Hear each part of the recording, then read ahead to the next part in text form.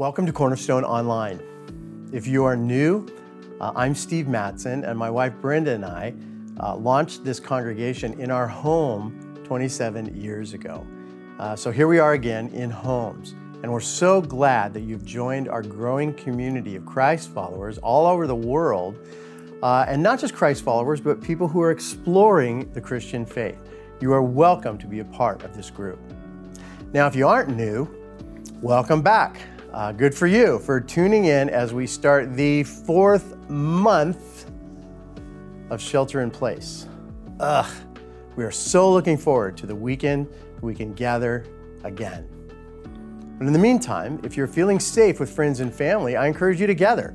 Invite your friends over for a watch party next weekend and make your home into a small church, where by that time we will be in the 3rd week of our 5-week series on racial reconciliation. So thank you for returning to the conversation today, which I opened by saying that I'm quickly developing empathy for 2 types of Cornerstoners during this season. First of all, it's our African American members who, in addition to processing your own emotions with all that's happening, you are also being called upon by many of your non-Black friends to educate them quickly on complicated and controversial topics like systemic racism or Black trauma. That must be exhausting.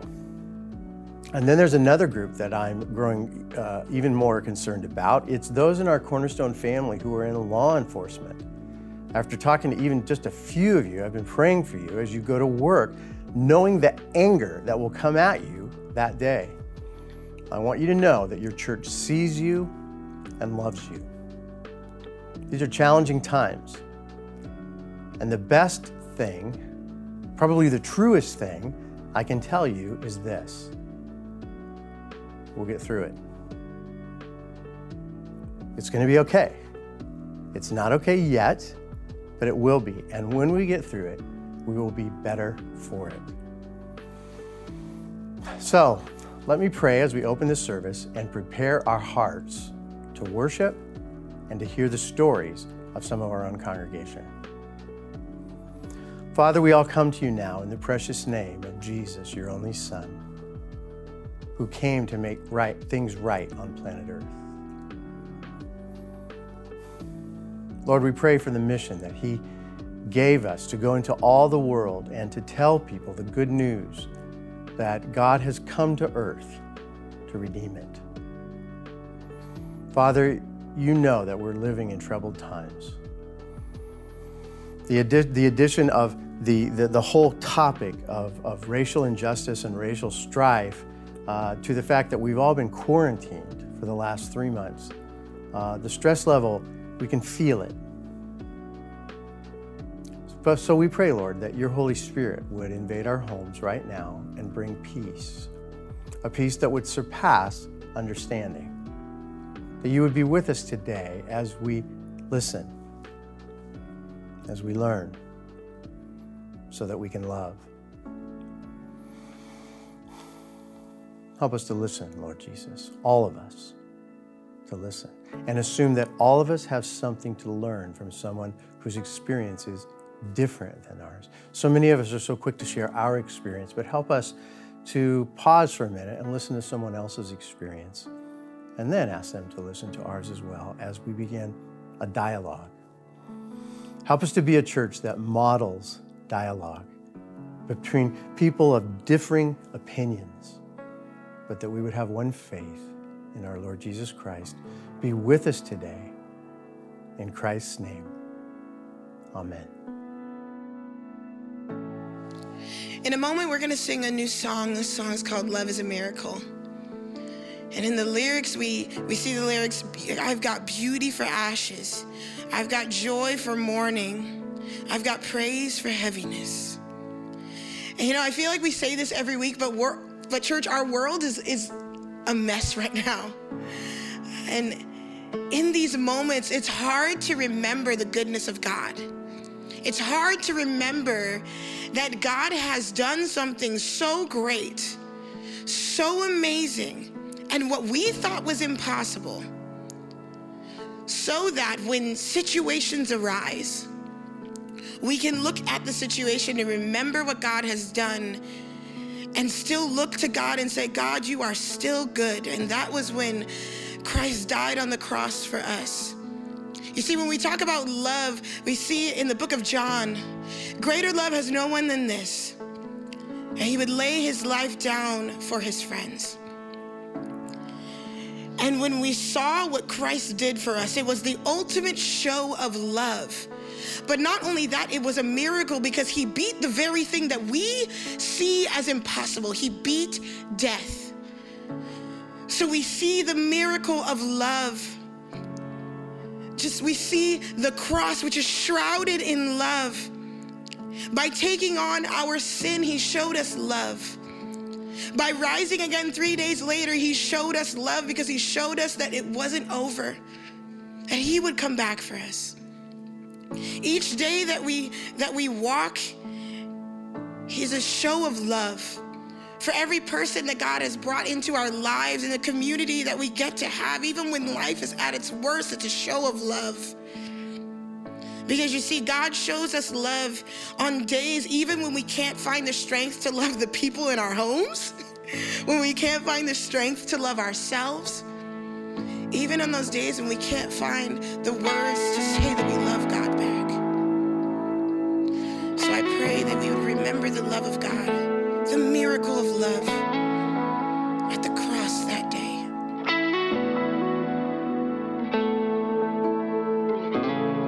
I was down in the valley before love came and grabbed me.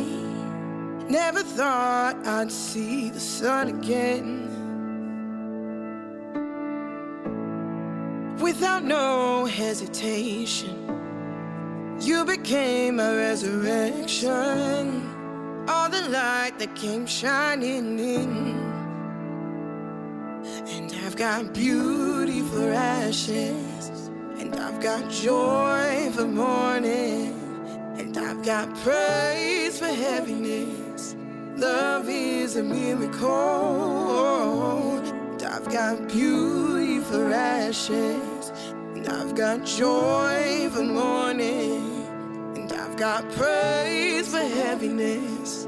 Love is a miracle. This is more than religion. Glad I made my decision. Hope reversed the curse I was walking in. Now I'm dancing out my grave clothes. Where you lead me, I will follow. You gave a light that the darkness can't comprehend. Oh, I've got beauty for ashes, And I've got joy for mourning, and I've got praise for heaviness. Love is a miracle. And I've got beauty for ashes, I've got joy for mourning, I've got praise for heaviness. Love is a miracle. All through my breaking, you are reviving. Jesus, my healer, how great you are. All through my breaking, you are reviving. Jesus, my healer, how great you are, how great you are. How great you are. There is peace like a river, like a river. This I know. There is rescue for the wayward, for the wounded, weary soul. Oh.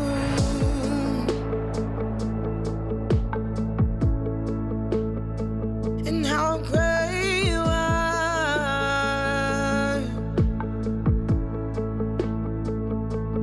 there is peace like a river, like a river.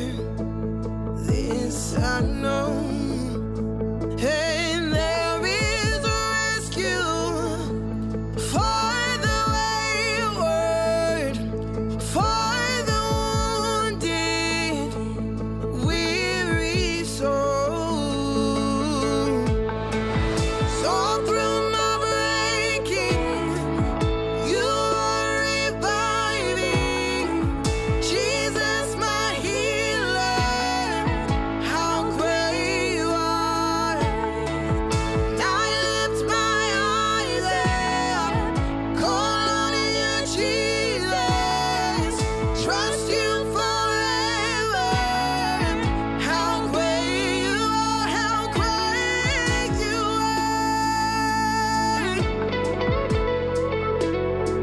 Is how great you are. Yes, there is peace like a river, like a river. This I know, and there is rescue for the wayward, for the wounded, weary soul. Oh.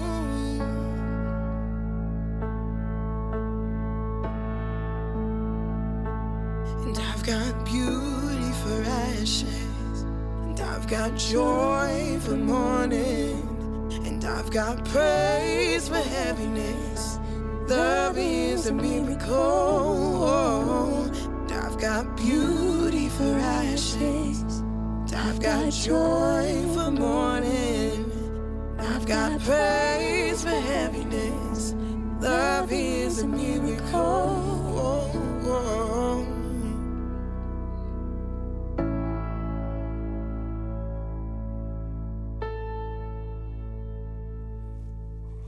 Well, thank you, worship team. That last song really said it all. Our souls are weary, but when we gather and we worship, the Lord replaces that heaviness with praise and those ashes with beauty. So thank you so much for reminding us of that. I know just sitting with that music for the last 10 minutes, that's really what I needed. So thanks. And now it's time for us to worship the Lord through giving. And there are many of you who give regularly to Cornerstone. You may want to add something to that today. And then there's some of you who don't give online yet regularly. We would encourage you to do that. That's how you really help your church in a faithful way. But if you don't regularly give and you want to do that now, you'll see that link and you can just hit that and donate to your church. And you know, your contributions really do make a difference. And I hear stories all the time, but I just want to tell you one. The Vargas Lamb family thanks you. They don't go to our church, but we found out from someone who does that dad was in the hospital having surgery, and it was about time for him to be released, but he was going to have to be quarantined. And so the best way to do that is to get him into a hotel where he can recover and protect his family members from the potential COVID virus that he might have picked up in the hospital. So we were able to just pick up the bill for the hotel. There's plenty of money in the fund that you've donated, that you've filled. And so thank you so much for giving. It makes a difference in individual people's lives. And of course, Cornerstone's outreach to this family of love towards them, they couldn't believe it. And they emailed us this week, and they're sending money back now to replenish the fund. They want to be a part of helping the next family who's in need. And having said that, that might be you. And if it is you, don't be embarrassed. We're here to help you. We want to help you. It blesses us when we help you. If you need anything, please let us know. You can see this. You can hit that link, and then someone will reach out to you, and we'll set things up. And next thing you know, the need will be met by God, but through us. So today our sermon is actually more of a conversation than a sermon. One of the things you won't hear the preachers say today is open your Bible to a certain text. But I'll tell you, the sermon from start to finish is solid gospel.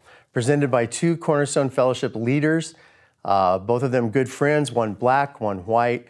Coincidentally, both of them pastors' sons. So there's a lot of Bible inside these guys' heads.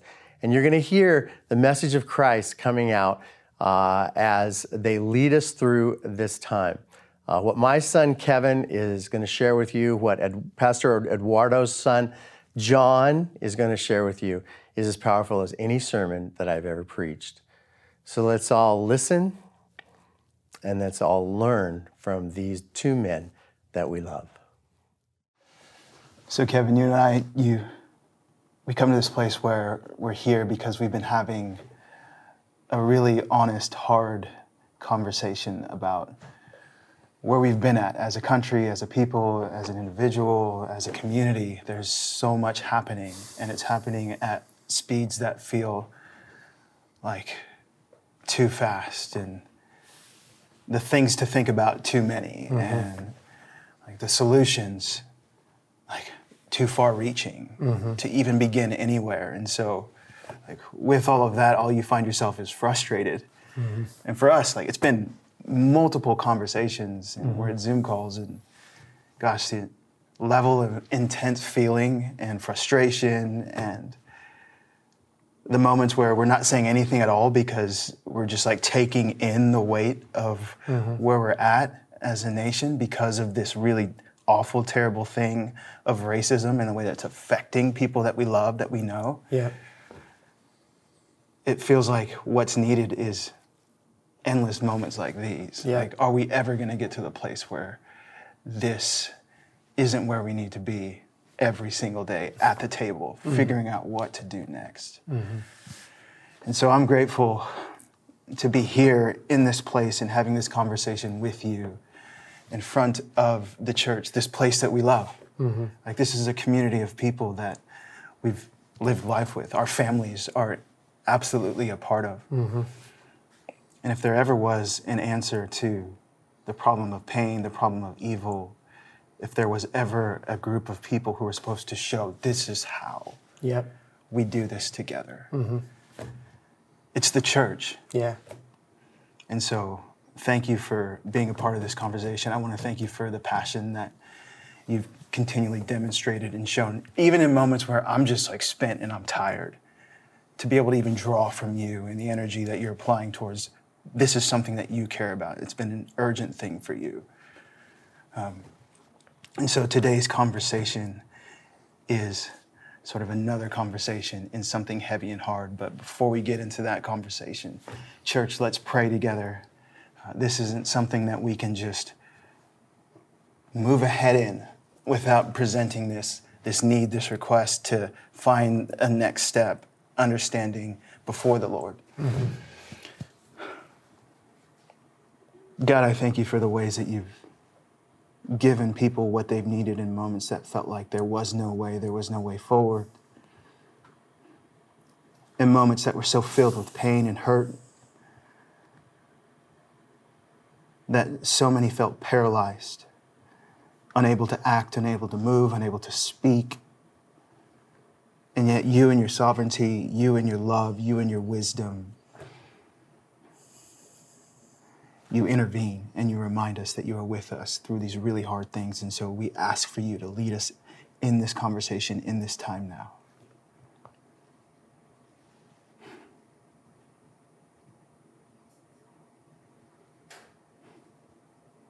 God, we invite you in. You're already here.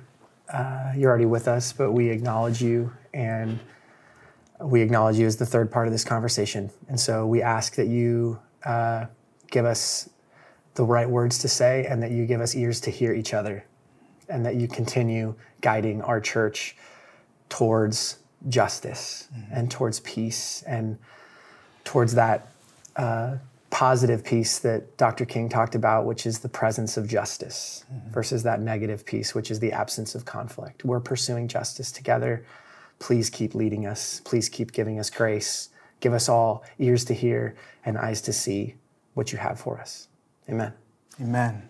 Amen. So we're like steeped in some really heavy things, but we're dads too. Yeah. a husband. I'm a father of 4. And like, we're having a Zoom call and tons of crying, mostly you. I mean, it is the both of us. Like, where we're just like in these intense moments, and then it'll be like a knock on the door, and it'll be my kids saying, "Hey, Dad, can we go like fishing?" Or "Hey, Dad, can we go out and ride bikes?" Or "Hey, Dad," you name it, like all the things. And so, not any one thing is happening in this country, and not anything. Well, yeah, and like remember like the whole global pandemic thing that's that was still really going intense on. for a moment. Yeah. Remember how that's like still here too somehow? Yeah. So we've been living like within that context, in addition to all these other really important things, in addition to being dads and husbands and living life with our family and our children. So one of the things that I'm experiencing all through this is like I had a COVID-19 birthday. Oh, those are real special. Which is super special. They're hard right now. It's like, how do you show somebody that you love, that you appreciate them when everything is... From 6 feet away. Yeah, from 6 feet away, when everything is closed. It's like, I turned 37 this year, and... That's a big one. It's a big one. And I think like that's like the plastic. What's the 37? I'm not sure. I feel like it's a polymer of some sort of polymer. Right? And so my family probably had to ask the question, are we doing balloons? Because like really all we can do is like flip maybe what's the vibes in the house. Yeah, exactly. To give it some new feeling. Can't go anywhere. You can't go anywhere. So, but if I'm being honest, like my wife, she probably gave me the same exact birthday I would have had even without all of this. She's so sweet, so thoughtful. She bought me a new fishing license, and she bought me a new fishing pole, which like it's already broken. My kid already broke it, so it only lasted a couple weeks.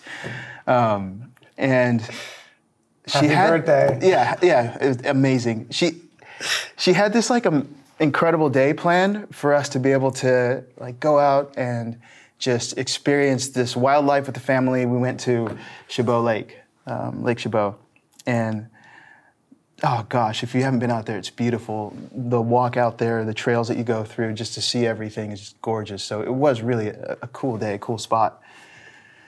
But she just imagined this day where all of us were going to be together, and we were all going to get to fish, and we were all going to have this experience where, you know, we're catching fish, we're stopping and having lunch, like no interruptions, right? Mm-hmm. Everything would just be smooth. But like obviously, and you have kids, and you guys go fishing too. Obviously, the problem with that whole plan is that we're doing it with our kids. Yeah. Right? It like full stop, with our kids is the problem. Yep. And so we get out there, and the whole time, like, I am only untangling lines. Like, they're casting it in places and in ways that I didn't even think were possible. It gets to a point when you're fishing with your kids where it's like, that had to be intentional. There's no way you could accidentally mess that up that badly. Zero chance you weren't thinking about how badly you could knot this up. I feel like it had, like, we need a different word for it. Like, it's not fishing when you're fishing with, like, little, it's like, it's fishing adjacent. It's from far away, it looks like they're fishing. And then the closer you get in, you're like, no, this isn't that. Not at all. Yeah. Not at all. Is that dude about to punch somebody? Right? And so that's what it looked like. It was this giant tangled mess the entire day where I'm just like untangling line and I'm rebaiting hooks, and I really didn't get to fish all day. I only cast a few times, and it was only to show them how to do it after I fixed it. Yeah, okay, even that. This is how you do it. And then you finally get one in the water and you just go, here, hold this, right? And try not to. And so that day I only caught like one fish. It was this tiny fish, and to make things worse, like I got geared up for it. 100%. So, I'm wearing these super dumb overalls, and like the triumphant picture is like me holding this tiny little bluegill fish, you know? And so my wife, she's bummed, and she's saying to me at the end of the trip, like, John, okay, next time, just so that way you can have peace and do the thing that we really want to do. Like, just go by yourself. Like, don't even bring us. Mm-hmm. And to be honest, like, I thought about that because, yeah, if I go by myself, that means that I get to actually fish. Yeah. But, gosh, if there's anything that shelter in place has heightened in me, it's just the value of being with my family and, like, experiencing things together with them. And so, though what would be easier would be for me to do this by myself, but what would be best is if I could, like, mentally prepare every time I go fishing with my family to know that I'm going to have to be the dad that problem solves and untangles and teaches. And it's going to be 7, 8, 9, 10 trips of this repeated thing until we can get to the place where together we can do what we set out to do, which is fish. Yeah. That is the ultimate goal, is like to do this together. Yep. And it would require a level of learning for my kids. So that way, you know, if one of them was, say, like 28, and if I'm still entangling line for an adult child, then I haven't done my job. Yeah, exactly. All I've done is created a crutch.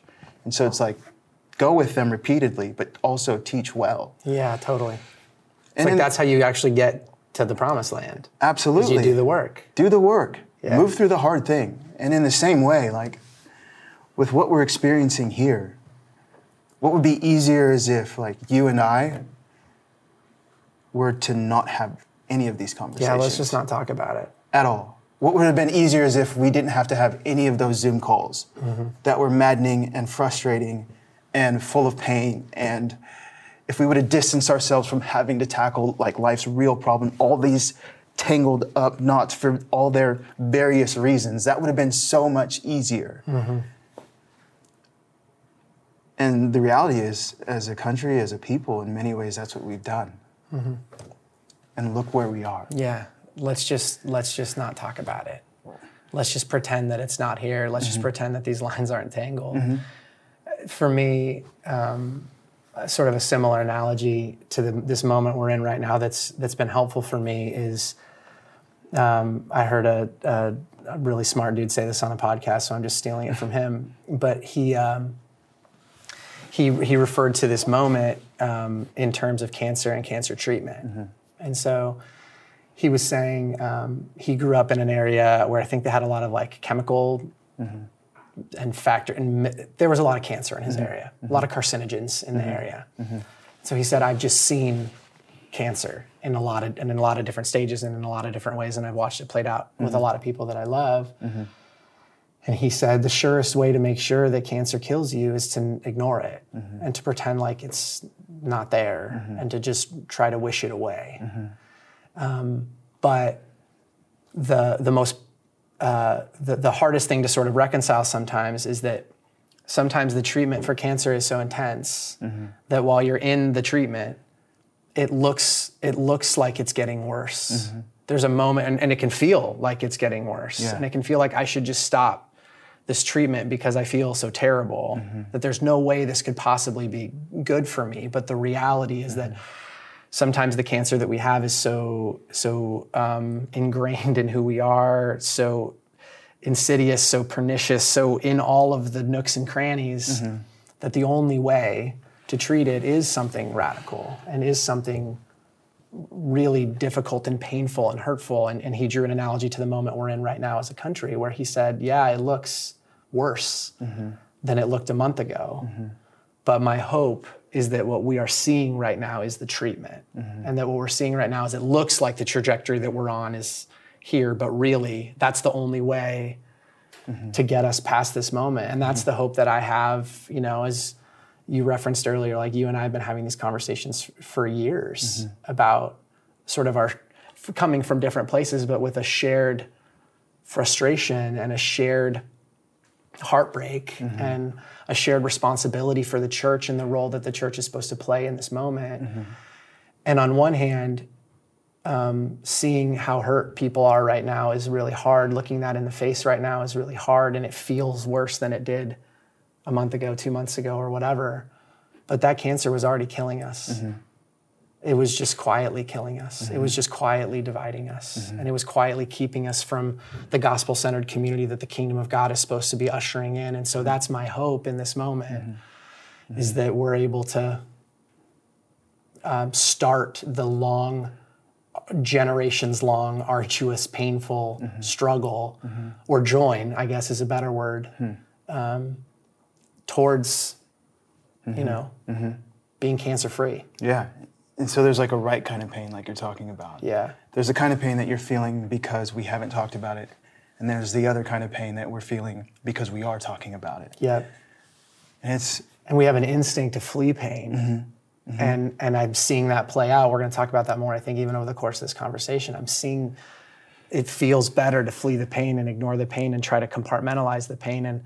And that, frankly, that's a lot easier to do as a white person than as a black person, because I can choose to not think about it. And so I've seen that. I've seen that in my own life. I've seen that in my own heart. And like those instincts and seasons where I'm just like, I can't think about that right now. And so I won't think about that right now. And I'm even seeing that play out right now, you know, in my own life, in my own community, with people that are just kind of like, wouldn't it be easier if we just didn't? Can we just flee this pain instead of looking it right in the face? And we can't look away. Like we have to contend with this and wrestle with this. Yeah.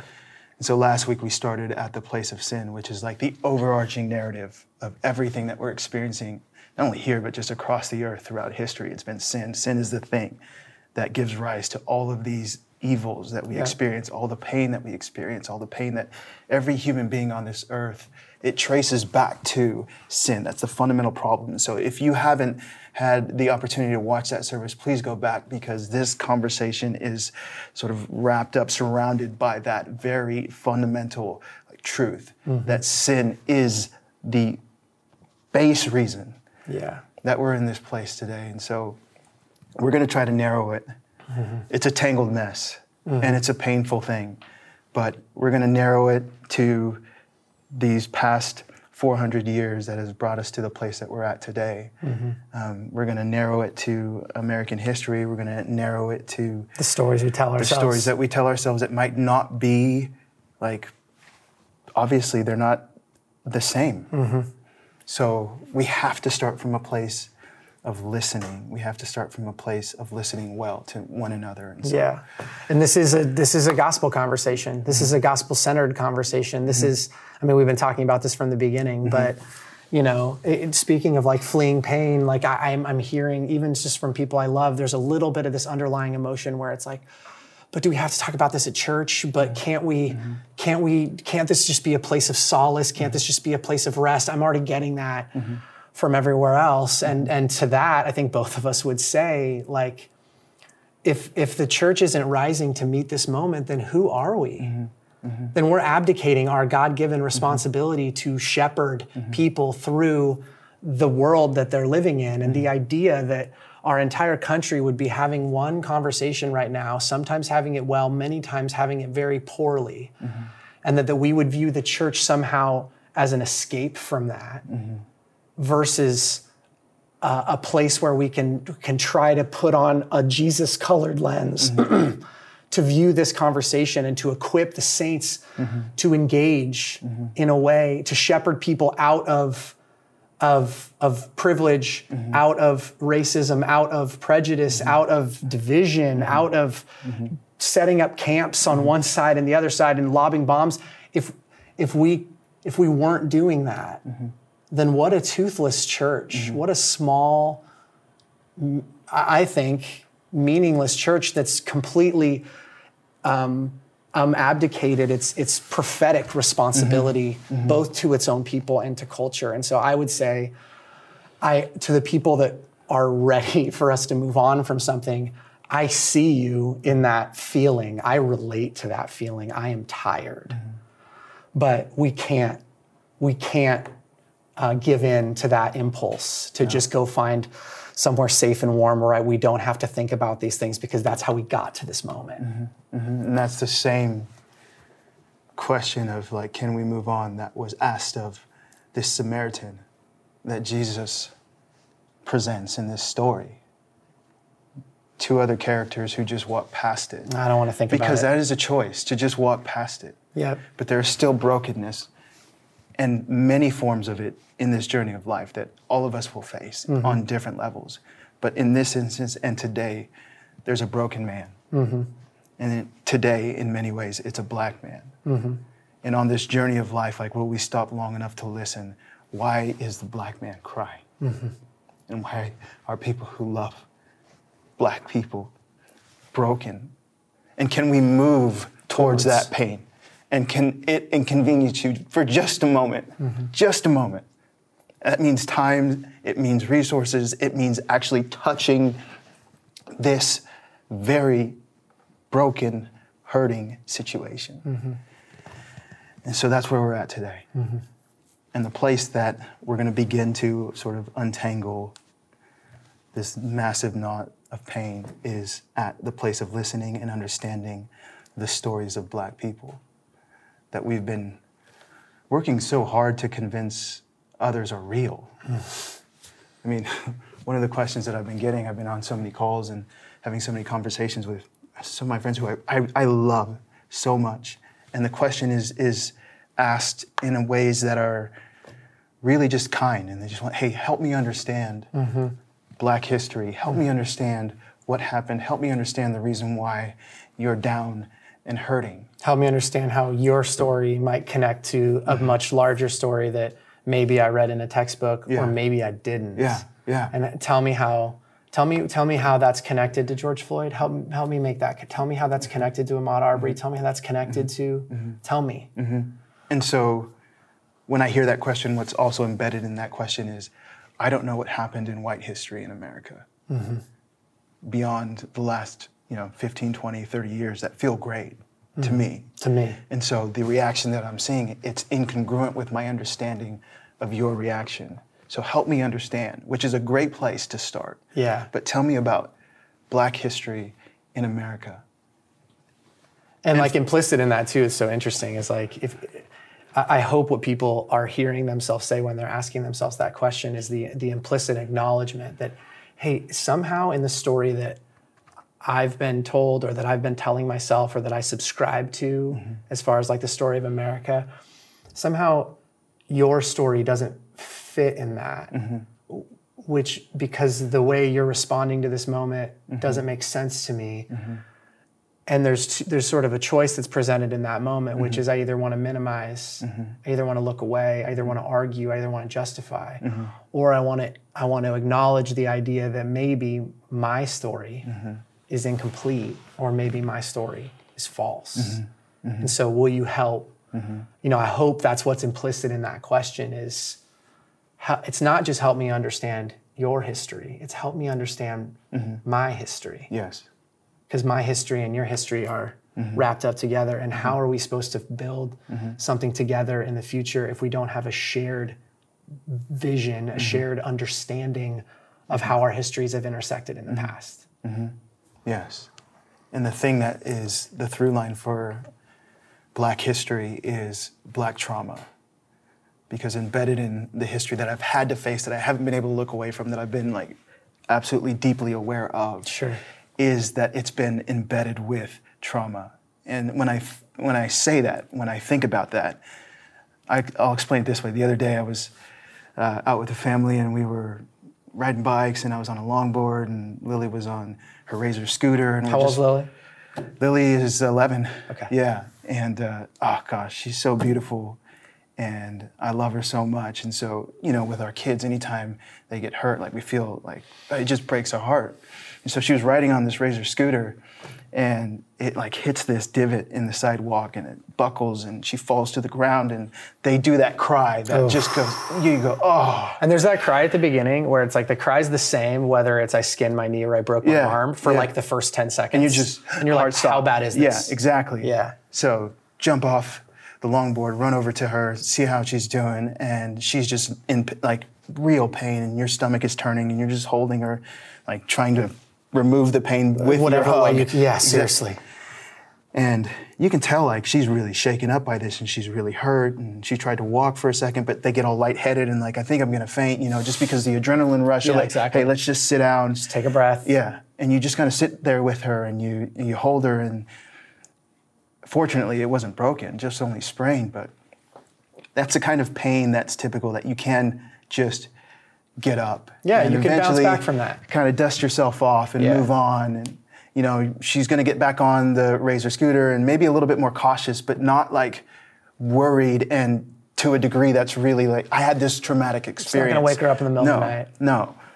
But what would be traumatic, and this is what I would say Black trauma is likened to, is if while she was riding on that, because of the color of her skin, somebody went up to her and forced her to the ground and wanted to see her feel pain.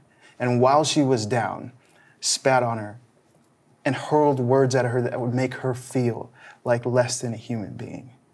Like, that's the kind of pain that you don't just get up and dust yourself off and wait a few days till the scab comes and you get healed up and then you move on to the next thing. That's the kind of pain that cuts you on a level that is so deep and cuts into your humanity and cuts into your worth that you don't just bounce back from. And so when I'm talking about this history that I've had to face, this history that I've been well aware of, it's in that context, in that light of Black trauma.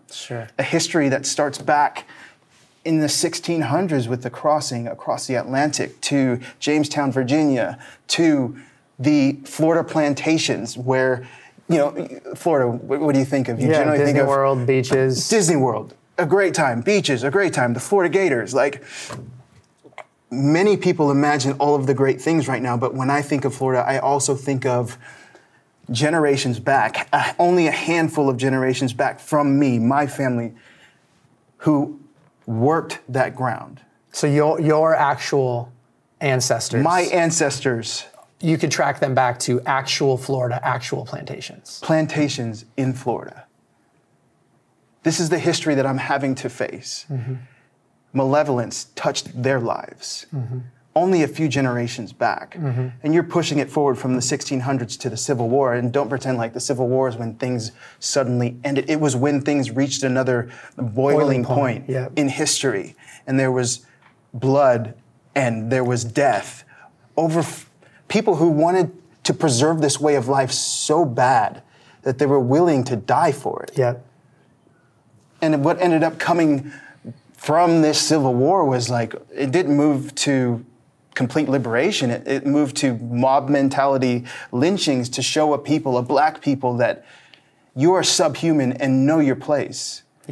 It was them hanging from a tree to remind a people to put their lives on display, that you're worth nothing. I can just take your life and I can put a noose around your neck and I can physically raise you up and put you on display because this is how little I think of you. And the state will protect me. And no one will say anything. I will not. Not only will the state protect me, but so will all the other people here. I'm only at 1860, which is only 3-4 generations from me. This is the history that I'm talking about. This is the trauma that I'm describing. And you push that forward to another 100 years, you're at 1960. You're at civil rights. And right there at that intersection is my mom. That's when it gets really real. And my grandpa. My mom, who's only 2 years older than Ruby Bridges, the first Black girl to integrate school, an elementary school in the South. So your actual mom. My mom. Would have been, if she lived in the same place Ruby Bridges lived in, wouldn't have been integrated because she was 2 years older. And so how do you... So the white families in that area would have said, we cannot take John's mom. We cannot abide the idea of John's mom being in school with our white kids. It's your mom. That's my mom. And her story wasn't much different. My grandpa, he got transferred from a military base in Riverside to one in Sacramento. And he was trying to buy a house for the family. And they wouldn't let him buy a house. So he had to have a white friend, like, pretend to do all the things and get the paperwork all set up. And then he came in at the very last minute. And when he did that, the neighbors were furious and they held a meeting. What are we gonna do? This is in California. It's in California, Sacramento. Carmichael area, like, what are we gonna do? Because a Black family had the audacity to move into our neighborhood. Imagine that. Your family moving into a neighborhood, and simultaneously to that is the question, who wants to move out? Who doesn't want to be here because I'm here? And so when they finally do get the house, a number of them do move out. But even, sorry, this is so dumb and so small, but like, think about how we've all moved, right? Moving sucks. moving so terrible. So the idea that someone would choose to like uproot their family and move because 4 doors down there's a black family. That's in California, not very long ago in your family's past. That's how much I hate the idea of being near black people. The idea that my neighborhood could be sullied by black folks, that I'm somehow on that same level. We both have houses in the same. Oh, and it's not just that one community. Talked with my mom last week, and we used to go over to a friend's house. She was amazing. Her name was Ruth. And she told my mom, hey, Tanya, just so you know, like, I know it was strange that all the neighbors would come out and see what you guys were doing every time you would come over to our house. Well, her and her neighbors had all agreed that they would never sell their house to a black family either. And so every time we came over, they wanted to make sure that that wasn't happening. So these are 2 neighborhoods within a handful of miles of each other with the same sort of So there's an agreement amongst the white families. And so when they see a black family that's just there visiting, playing with other people, the immediate thought is, wait, no one's violating our secret pact to not let any black folks move in, right? Gosh, and I can tell you so many more Well, stories. you're telling me about your sister.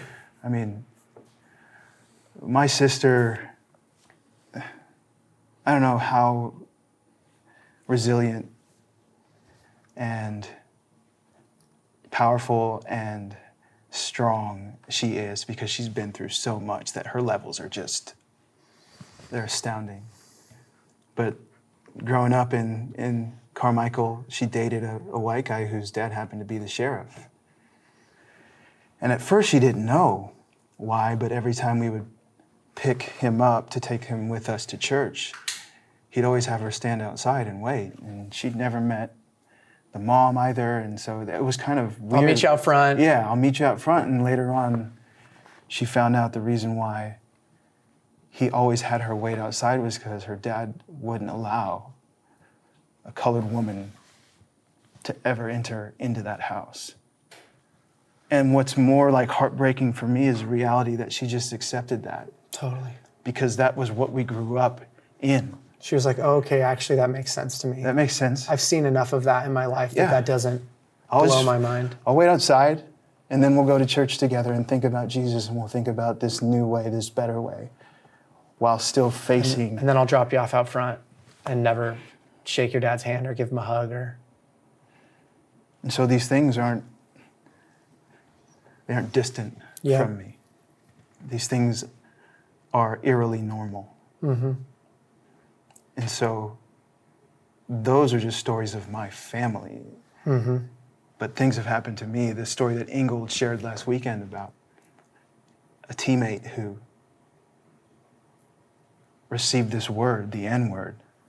Like, my story has those exact same examples in it. Yeah, but you're the friend. But I'm the friend. Yep.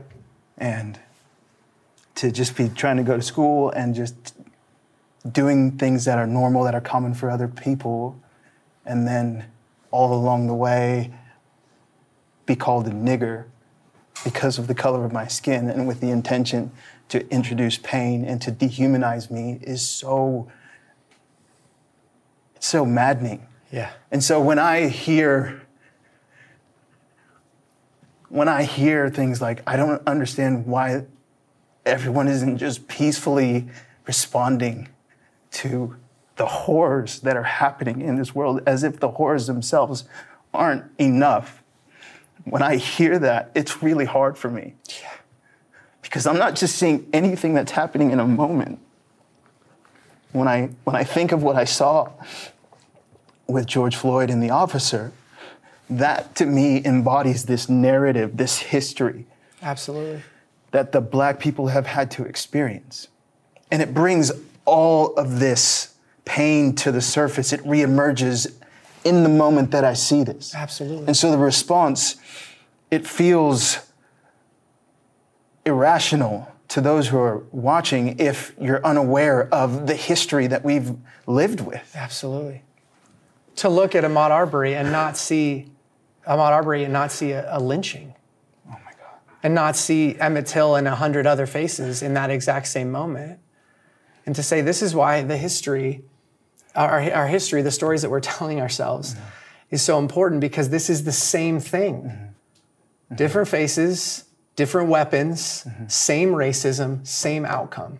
Black person in a white space, suspected of a crime he didn't commit, murdered without any benefit of the doubt, and for months, no accountability.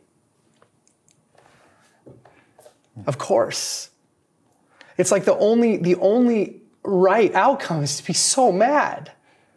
It's like if you're not mad, then you're not paying attention. If you're not mad, that you're not in tune with the heart of God. If you're not mad, then you're not seeing, when I look at your face, I'm not seeing Imago Dei. I'm not seeing someone who's equal to me, because how could you not be mad?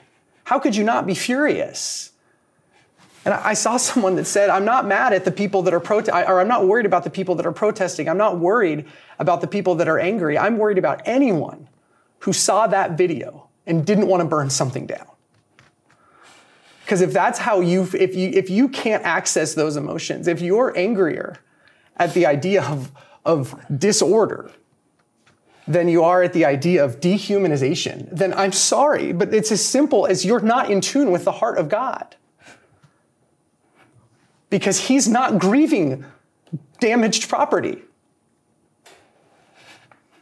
He's grieving murder. He's grieving dehumanization. He's grieving a man calling out for his dead mom. Like, that's what he's grieving. And so we know that where our God is. We know the side that he's already picked. We know that he's on the side of the oppressed. And so the only right response of his people is to join him on that side.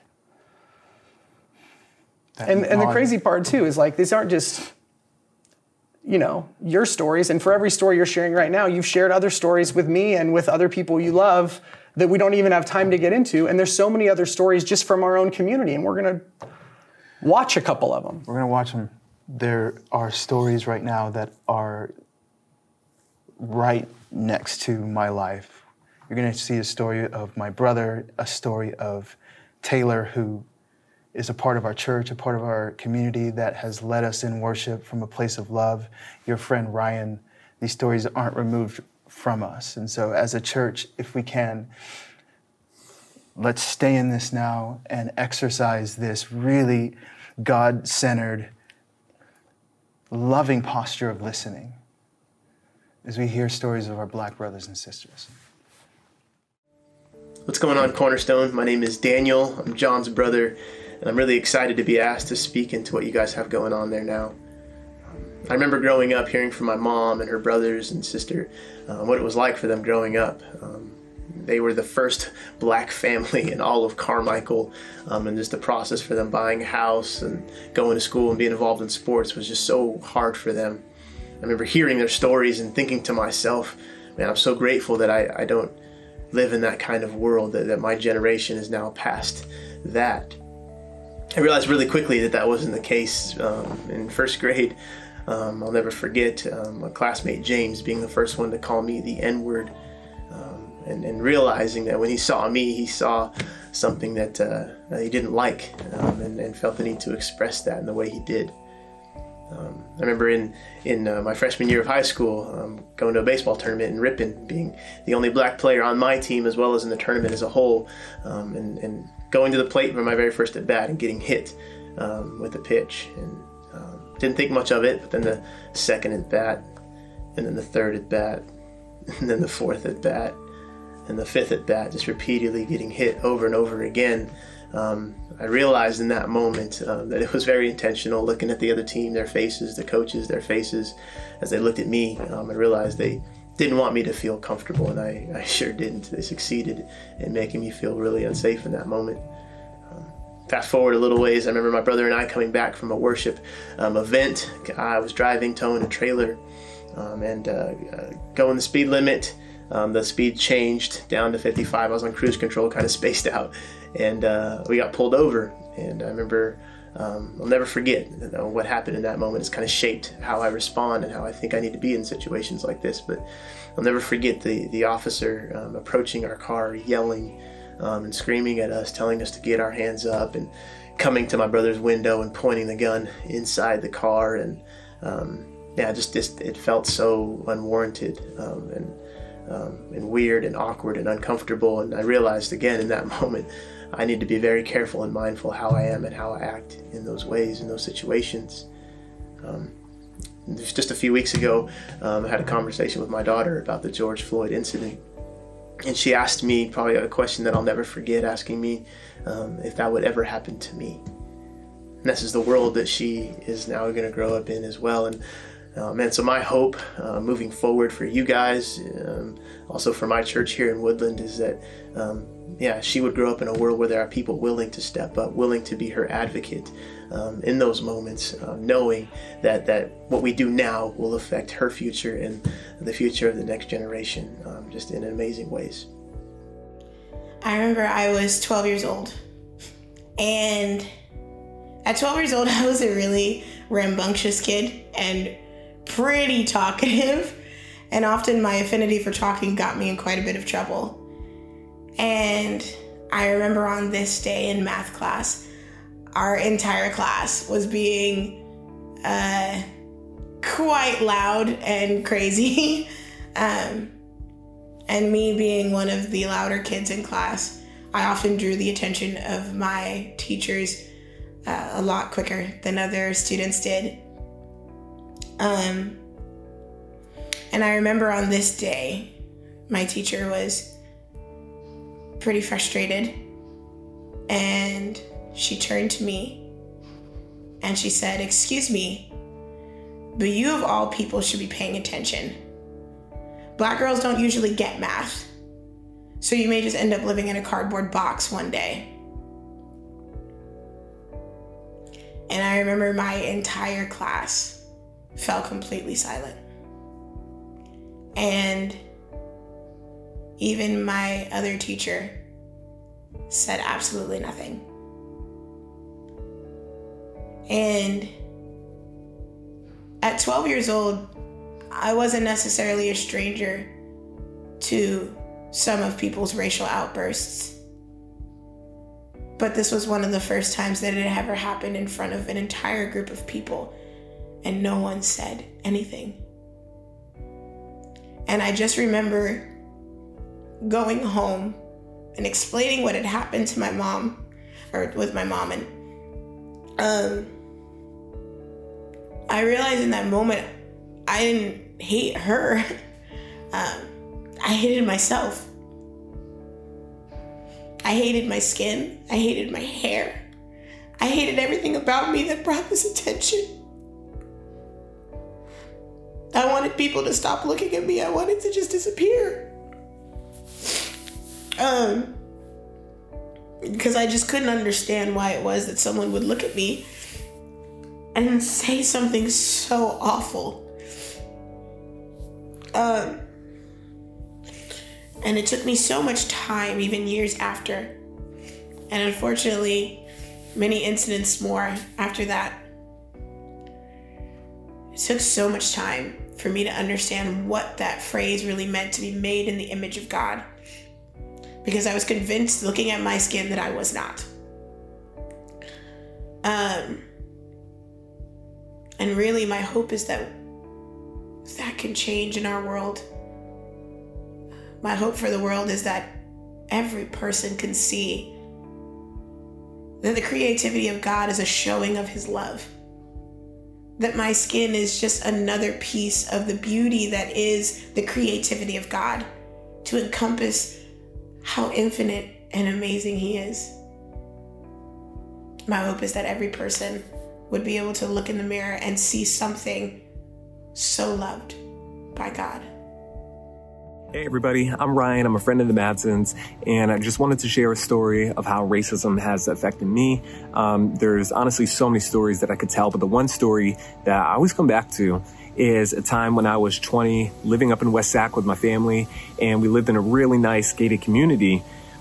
And one night, a friend of mine was leaving our house. It was probably 9 o'clock at night, and we were hanging out in my driveway just for a little bit, just talking. And apparently, one of my neighbors called the cops on me because I looked suspicious hanging around their neighborhood. So lo and behold, a couple minutes later, a cop car arrives, pulls up, stops in front of her house and asks to see my ID. And of course, like, I'm sitting on my own property, so it's annoying for so many reasons. I'm frustrated. I know this is the very least a microaggression, but certainly a racist act by one of my neighbors. But pull up my ID. I prove that I live in my own home. And then he says, fine, just stay inside the house. Again, being told to stay inside my own home, in my own neighborhood, but whatever.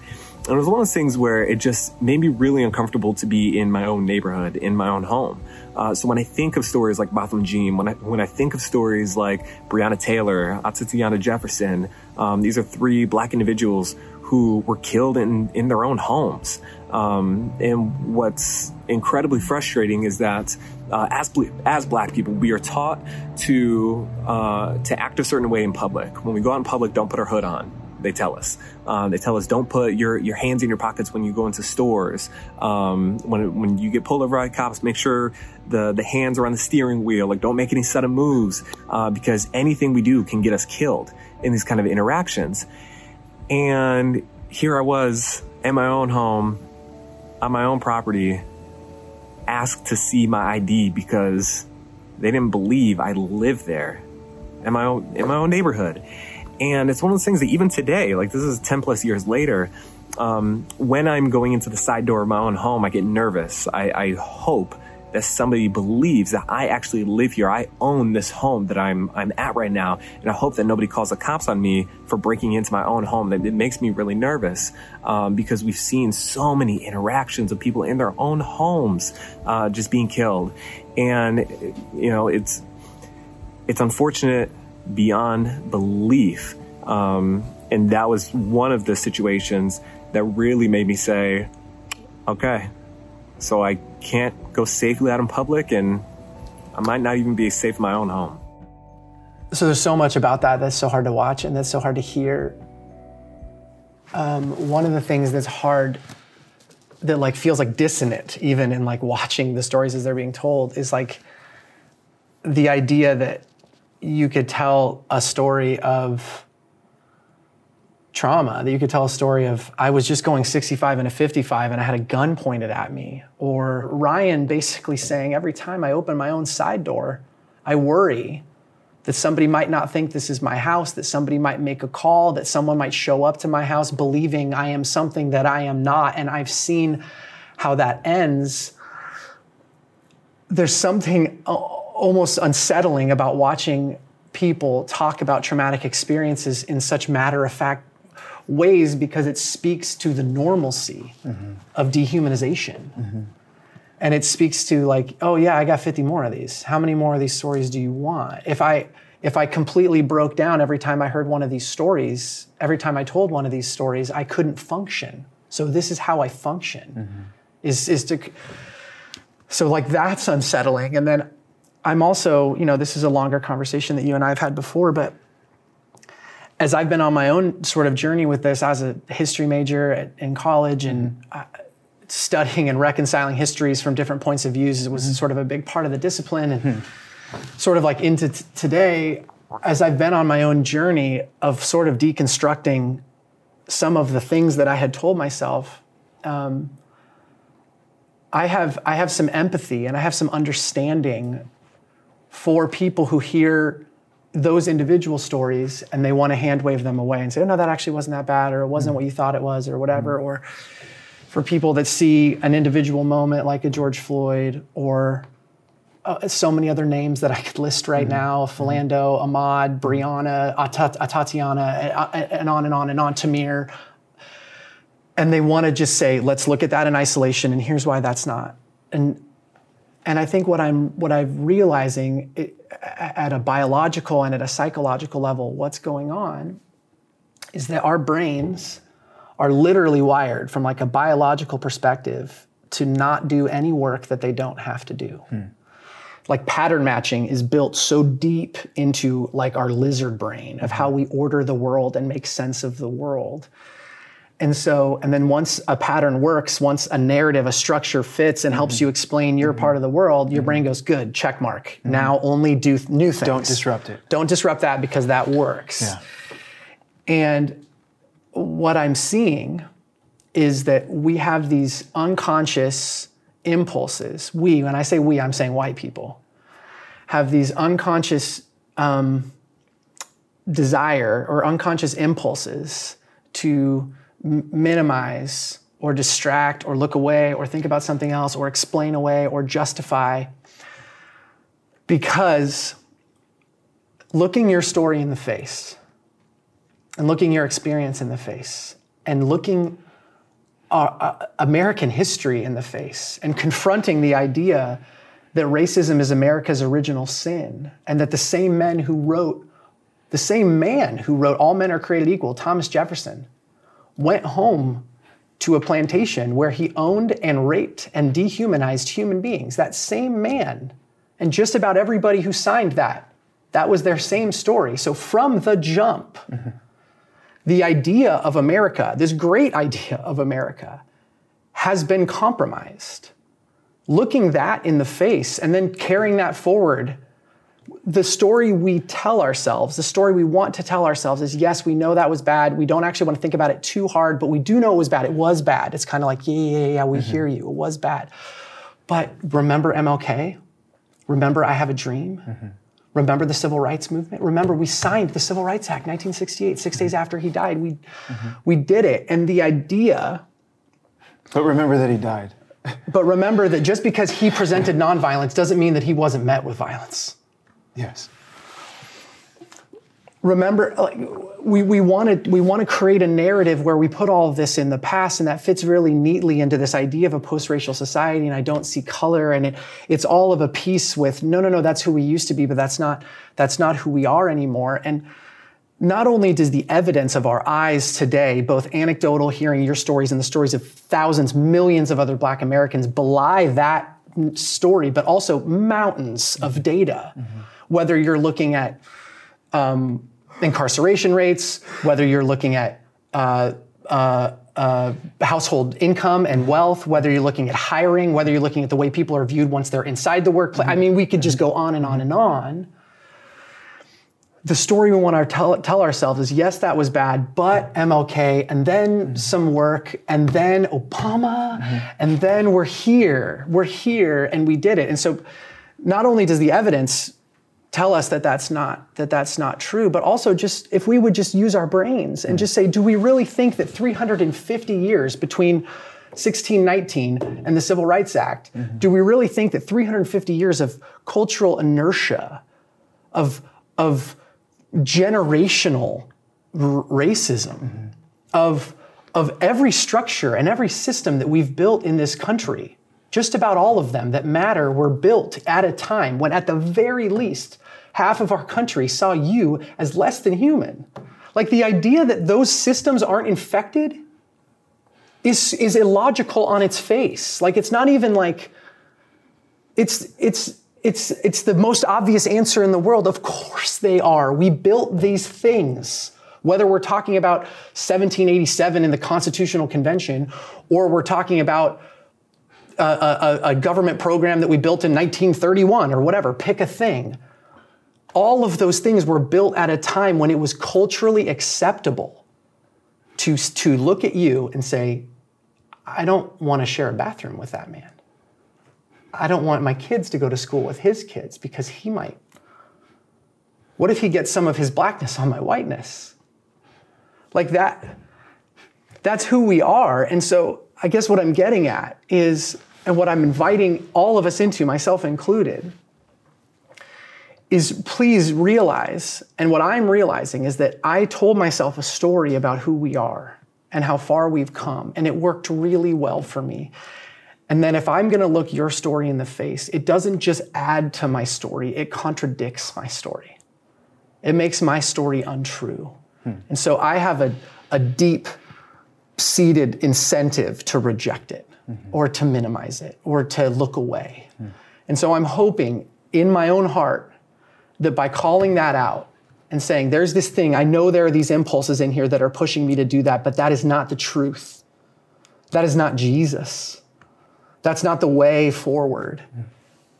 That if maybe we can agree not only on where we've been, but we can just agree on where we're at right now, that maybe that's the only way that we can move forward into what God's calling us to. And so rather than giving in to any of those impulses to try to explain away any of those individual stories or any of those bigger stories, or to try to put some distance between us in that moment, which even that's so crazy. Because my dad, my mom, the people that helped start this church, they were 10 years old when the Civil Rights Act was passed. They were 10. Like that's this generation. That's our generation that's in that. So rather than try to put any distance from it, I just want to ask you a question, which is, seeing the trauma that you've experienced both personally and the trauma you identify with as being a Black man, knowing how many times your story's been minimized or what about it or both sides or tried to just, knowing how many times people haven't listened, why do you still have hope? Why are you still trying? Why are you still talking to me? Oh, like, why do you keep going? It's a heavy question.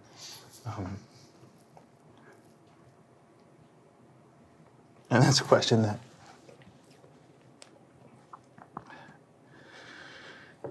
Black people have had to answer for centuries. And if there's anything that this country, if there's anything this country should be grateful for, it's the strength of Black people, which makes me proud. To be a slave and treated as less than human, and still, through that time, teach your kids to keep their head up. When everyone else is saying you're not worth it, to experience a vision of someone who looks like you hanging from a tree and still saying, I have a deeply true, inherent sense of worth. To experience rejection on the basis of this, that I didn't choose, like I was born with this, and I'm proud. I'm so proud of this. And to still say, I believe in the church, and I believe in love, and I believe that everyone needs to know and understand that they have value and they have worth, and that there is no level of rejection that they should receive. There is no good reason to not give them that, to not offer that, to not remind them of that, of their worth. And so if this country should be grateful, it should be grateful that Black people are a resilient people, a strong people. I'm so proud of my brother, who's experienced rejection on levels that most haven't. And I'm so proud of my sister. I'm so proud of my mom, our brothers and our sister, and what they gave me and my family. I'm so proud of Black people who've given this country amazing music that gives us joy, puts a smile on our face. Yeah, in the middle of that experience, to not just survive, but to like thrive and make beautiful things out of it and give those things to the world. And I'm so proud of Black people who've worked on their craft and their skill. And, you know, we've missed something during this time of shelter in place, sports. Yeah.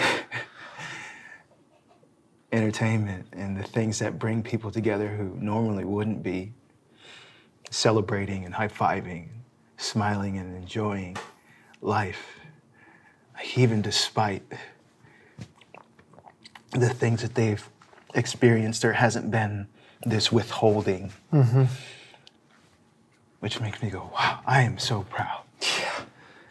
But you know what? Like, even with that, there's work to be done. Yeah.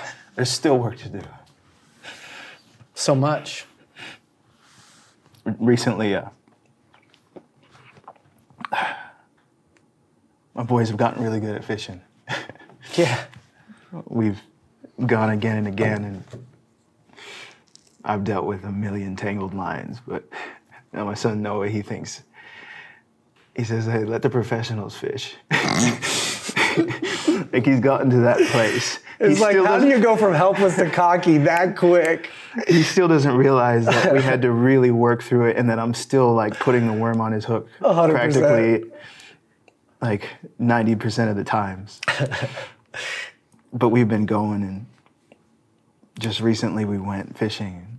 You know, it's just a father-son trip with the boys to do something that we've worked really hard at, and that we've waded through a lot of challenges in order to do it right. Yeah. To be able to get this place where we're actually doing the thing that we set out to do. And we're walking home, and I look to my right and I see this group of people looking at us. And immediately, I'm just like on high alert. Because I've seen these looks before. I've had things happen in my life where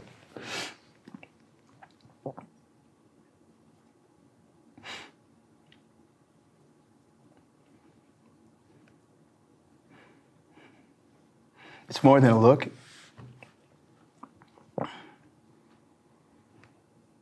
It starts with the comment, "Come here, nigger."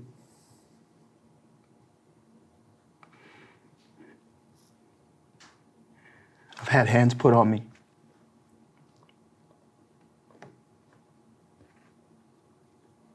And I've come home and I've had to tell that story to my mom so many times it feels like just a normal thing. And so in that moment when I see that look, I say, boys, get behind me, get behind Dad, get behind Dad.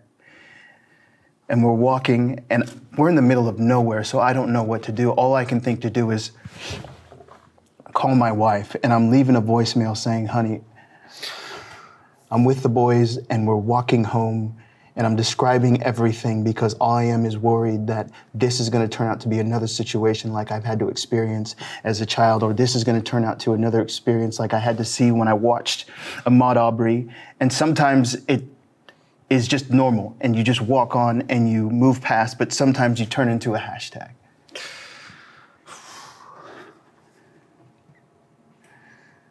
And so these conversations aren't the end in the same way that the Civil War wasn't the end, in the same way that civil rights wasn't the end, in the same way that Barack Obama wasn't the end. Because for me, what's really important is that one day when my kids take their children fishing, they're not all of a sudden filled with this same sense of fear and worry and trauma that comes from a history that they're used to now and stories that they're so easily capable of telling because they're normal in their life. Yeah.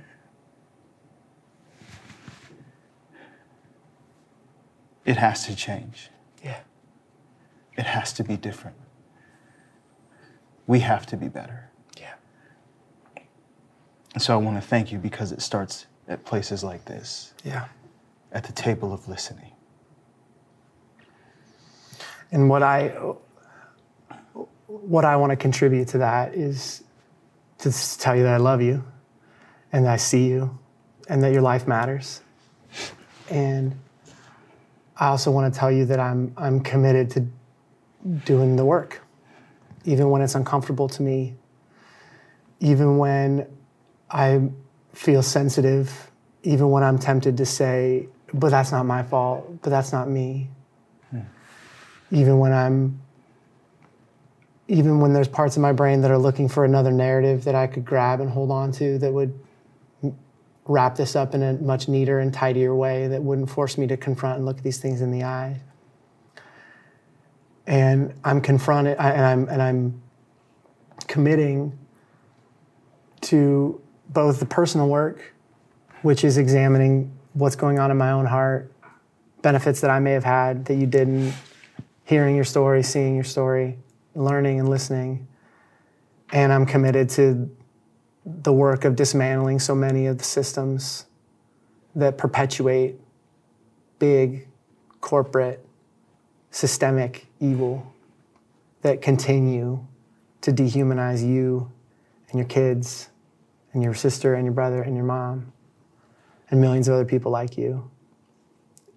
Even if, especially if, it means that I have to lay down access or opportunity or privilege to do it because my posture as a Christ follower demands nothing less than that from me. Because if the same image of God that's present in you, or that's present in me is present in you, then anything that makes you less than that is blasphemy against God. And I can't live my life like that. It's not just what I owe to you, although it is that. It's what I owe to me. It's what I owe to my family. And most importantly, it's what I owe to God. So thank you for choosing to trust both me and a whole lot of other people with stories that are so personal and so traumatic, and choosing to believe that this time we might listen. Thank you. Yeah, let's pray. Let's pray. Jesus, we ask that you bring miracles to this movement, to this conversation, and that out of those miracles, we see justice, we see peace, we see joy. We see the fruits of your Holy Spirit born out in your church, in this country, and that you lead us into something better than where we're at right now. We love you. Continue to lead us. Continue to teach us. Amen. Amen.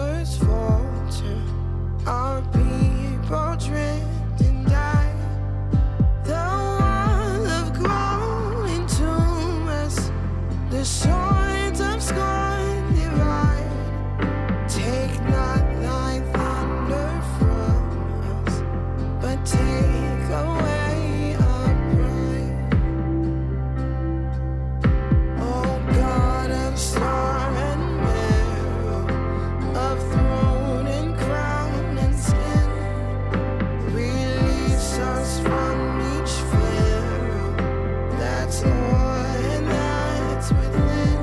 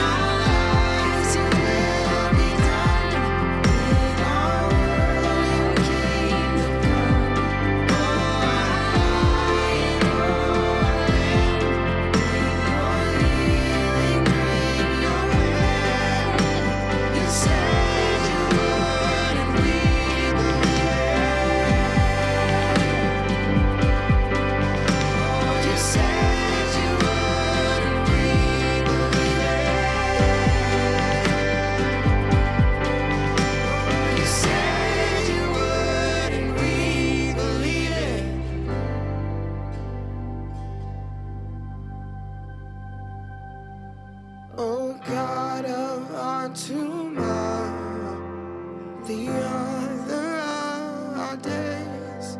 Come meet us in our sorrow and resurrect our praise.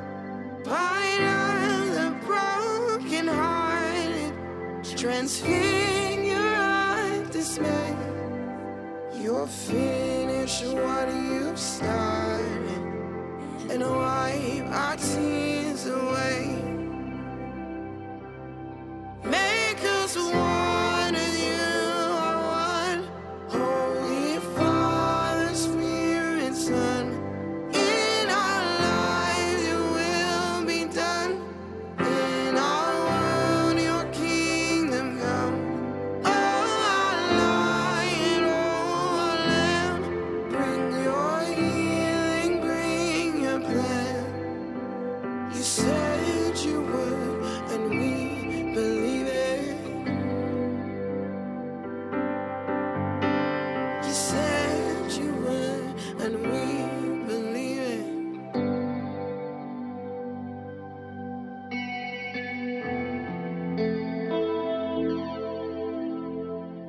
Hey Cornerstone, thanks for being with us this week. Man, we so desperately need the words of that song that we just sang to be true in our lives and in our hearts. That God would make us one. One with Him, one with His Son, one with His Spirit, one church, one with our sisters and one with our brothers. And I'm convinced that unity comes when we begin to listen to each other, especially those who are different than us. You know, James, the brother of Jesus, he encourages us to do just that in chapter 1 of his letter to the church. He says that Christians should be quick to listen and slow to speak. And so that's our challenge this week, that as we continue to have this conversation with friends, family, and neighbors, that we would be quick to listen and slow to speak. If you'd like to get more resources and continue to learn about today's topic, make sure to check out our resource page at cornerstoneweb.org/loveothers. We have books, articles there, all that we recommend, as well as a weekly study guide, a prayer guide, and my favorite of all, our Daily Steps devotional guide that will help you walk closely with Jesus throughout the week. You can check all of that out again at cornerstoneweb.org/loveothers. Also, looking forward to next weekend. As shelter-in-place restrictions start to loosen, we want to invite you to begin expanding your church experience by watching our online services together with your friends, family, and even small groups. Even though we're not quite yet to open our physical facilities, our hope is that many of us will begin to gather in homes so that we can start to do church together again. And finally, don't forget to check out our YouTube page tomorrow evening for Beyond Sunday as John and Kevin continue this conversation together. Hey, thanks again, church, for joining us. We miss you and we love you. Have a great week.